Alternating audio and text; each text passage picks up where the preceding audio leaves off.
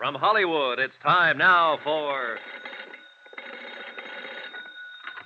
Johnny Dollar. Dan Martin here. I was up the street when you Listen, called. Sheriff, they've traced Kathy O'Dare here to your nice little town of Branbury. Who has? Nick Shurn's boys. One of them, a trigger man named Benny Stark, came out to the Sawmill Hill a few minutes ago. I traded a couple of shots with him, but he got away in a car. Did he head north or back toward town? Toward town, I think. You can't see the turnoff from here. All right, Dollar. You're packing a gun. Will you take the pickup truck and block that turnoff? Hold it until I can get somebody out there to relieve you? Right. How many deputies you got? Deputies? Uh-oh. What about volunteers? Is this Benny Stark the man Kathy's afraid of? He's one of them. Then I'll have volunteers.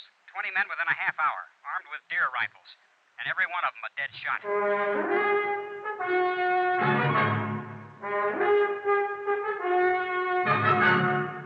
Tonight and every weekday night, Bob Bailey in the transcribed adventures of the man with the action-packed expense account, America's fabulous freelance insurance investigator. Yours truly, Johnny Dollar.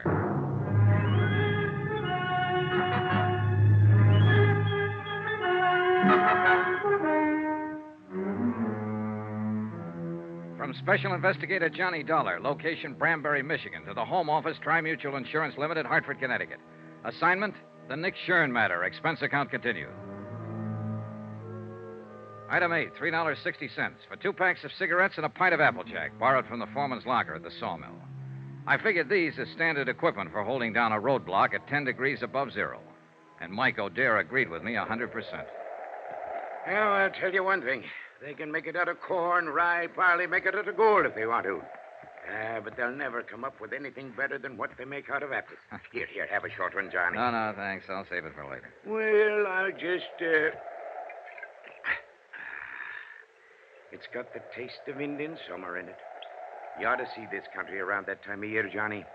Breaks your heart, it's so beautiful. Well, it's beautiful now with the snow on.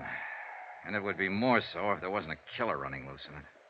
Johnny, I want to ask you something about my daughter. And I want you to answer me honest. All right. It's no use trying to fool you. She's here, all right. I know. But she hasn't told me what it was that happened in New York. What she ran away from. And somehow I figured it was just as well not to ask her. Your sheriff, Dan Martin, said practically the same thing. Dan's been in love with Kathy since he was 12 years old. He's a good man. Solid. So I figured. Anyway, she was scared. Scared half to death. And she'd come home for help, so we tried to help her. What was it you wanted to ask me, Mr. O'Dare? You mentioned a murder case, Johnny. You didn't give any of the details, just said that Kathy was a witness. Is she mixed up in this murder? And you wanted an honest answer. All right, I'm not sure. I see. That's why I wanted to talk to her, get her story, the truth. I realized from the start she might be guilty. I don't think so, but it's a possibility. You may as well know about it. I guess you realize it wouldn't make any difference. Not to me or to Dan. Oh, yeah, I figured. In other words, you're with me as long as I'm trying to protect her. But you'll fight me if I find reason to think she's guilty. That's about it, Johnny. Well, at least we know where we stand. And I hope it won't come to... What's the matter? Car coming. Light on the trees there at the bend. Yeah. Do you suppose maybe... Probably not, but you can't tell. Better get behind the truck just in case. They'll have to shift into low to edge past us. And let me get that spotlight on. I guess I'll just have another quick one. That wind cuts right through your bones. It's a dark-colored sedan. It might be him. Funny. I'd been hoping for 2 months that Kathy'd come home for Christmas. And I didn't figure I'd be out here in the woods, hiding behind a truck, waiting to shoot it out with somebody that wanted to kill her. It's a crazy world. Keep your head down, Mr. O'Dare. Yeah. Just the driver by himself, wearing a dark hat. I don't know. You know, that kind of looks like... Huh? By golly, it is. What? That's Ted Perkins, all right. No doubt about it. And All right, you better wave him out past. He probably thinks we need help. It's all right, Ted. It's Mike O'Dare. Go ahead. We don't need anything. Yeah, well, all right. Thanks anyway. Well, there's one thing about people around here. They mind their own business and don't ask no questions. And they don't answer them often either. How's that Applejack holding out?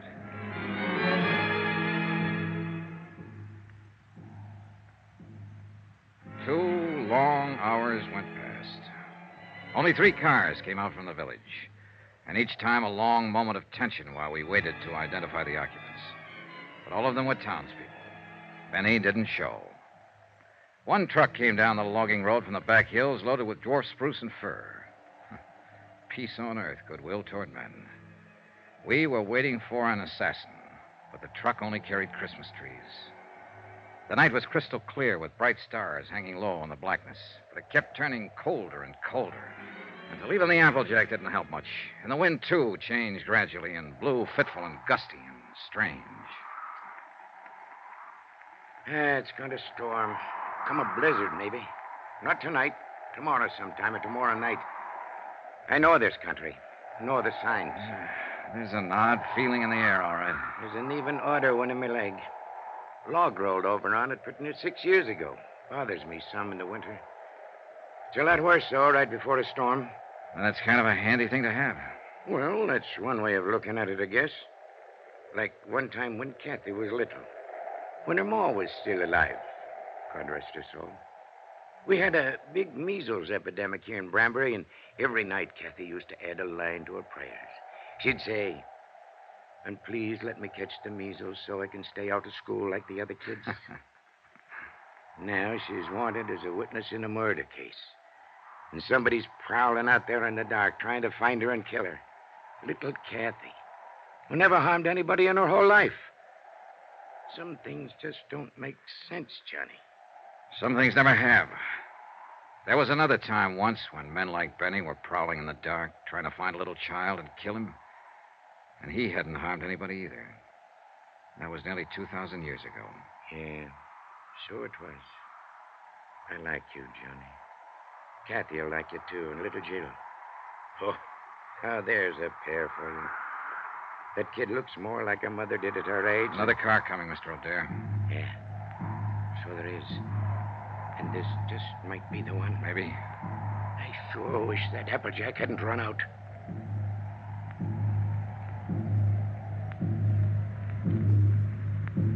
But it was only a couple of men Deputy Martin had sent out from town to relieve us and take over. Big men, calm and quiet, wearing plaid mackinaws and heavy-laced boots and carrying Winchester 94s over their arms. They told us Benny Stark had been seen. He'd come up from the west, driven onto one of the roadblocks unexpectedly. In a flurry of shots, he'd broken through. The men couldn't understand his persistence. They thought he'd run for it, get out of the area once his presence was known. I didn't bother to explain, to put him straight, but I knew Benny had never run, not now. He was a trigger man, a professional killer with a reputation at stake. And he had his orders to silence Kathy O'Dare.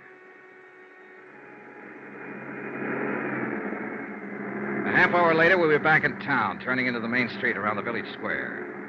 Strings of colored lights on a tall pine in the center of the square blinked and sparkled as they swayed in the wind. Around 100 cars and trucks were parked in the street and in the lot behind the town hall. And the sound of singing drifted out from inside. They're practicing carols and things for the big doings on Christmas Eve. Ain't it beautiful? The men at the roadblock had given a description of Benny's car and the license number. It was just barely possible. Got something in mind, Johnny? Yeah, let's take a look through those parked cars. I don't know. If it was me, I sure wouldn't be hanging around here. I'd stick to the tall timber. Yeah, but you're not a city boy, Mike. Tall timber is foreign soil to Benny. He's only comfortable when he's close to a crowd. He the fellow that's supposed to have done that murder? No, it was the man he works for, a cafe owner, ex-gangster, a man named Nick Shurn. Let's check that lot around at the side. I don't think he'd show here in front. He'd be taking a big chance showing anywhere. In a town this size, people know each other. It's his job to take chances. And he probably doesn't realize... Wait a minute. That sedan against the building with the side window broken. 7, 8, 2, 1. That's his car, Johnny. Yeah, wait here. I eased my gun out of the holster and started toward the car. There were no lights in the lot, only the soft glow reflected from the packed snow underfoot. And the car itself stood in the dark shadows next to the building. I couldn't see whether anyone was in it or not. The singing seemed to swell louder as I approached. I moved slowly, watching for any sudden movement. The car was empty.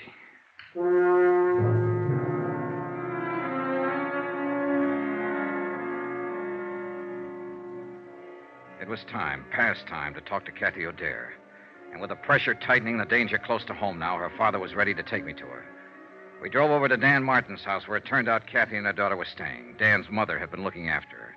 Dan was there when we arrived, busy on the phone. Yeah, I know the car all right. The one Jed bought last spring down in Bay City. 7392. Where was it parked? All right, keep an eye out, Charlie. So long. Benny Stark has stole himself another car. Huh? Took Jed Wharton's station wagon. Well, what for? That was a better one he had. Charlie says the steering gear was sprung. I guess it happened when he crashed that roadblock. Well, how's Kathy and the young'un? Oh, fine. They're asleep upstairs. Mom's next door helping Mrs. Barton stuff a turkey. Johnny, you figure it could wait till morning. I'm sorry, Mr. O'Dare. I've got to talk to her tonight. All right. I'll go wake her up.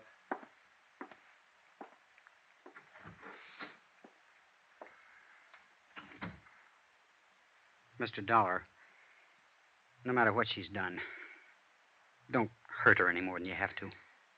As far as I know at the moment, Dan, all she's guilty of is withholding information. And most people would have done the same thing. Nick Shurn's a rough boy to tangle with. She was scared, that's all. Lost her head. She never did belong in a city. She belongs right here in Branbury. This is her kind of life. Why did she leave? Well, we argued one day, and she said she'd show me. So she ran off and married that fellow. He treated her bad. Finally left her. But she was too proud to come back. She wouldn't have come back now if she hadn't have been so scared. Well, maybe it'll work out now. She ought to stay. Her kid ought to grow up here. Learn the outdoors and the woods like Kathy used to know it. Why, she roamed through those hills like a young Indian. Knew every trail in that forest. Every timber camp and trapper's cabin from here to the ridge. I remember one time the two of us were up toward... Dan! What's the matter? What is it, Mr. O'Dare? You said Jill and Kathy were asleep upstairs. Ain't that what you said, Dan? Of course that's what I... Mike. What's happened? They're not up there. They're not up there or anywhere else in the house. They're gone.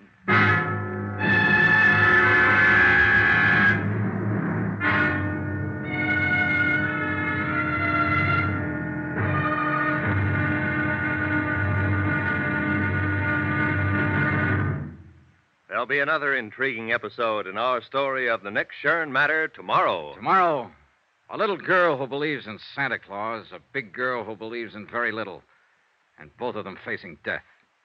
Join us, won't you? Yours truly, Johnny Dollar.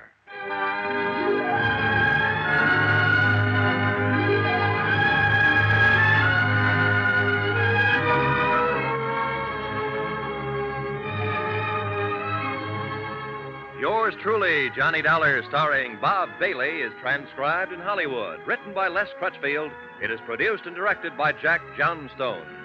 Be sure to join us tomorrow night, same time and station, for the next exciting episode of Yours truly, Johnny Dollar. Roy Rowan speaking.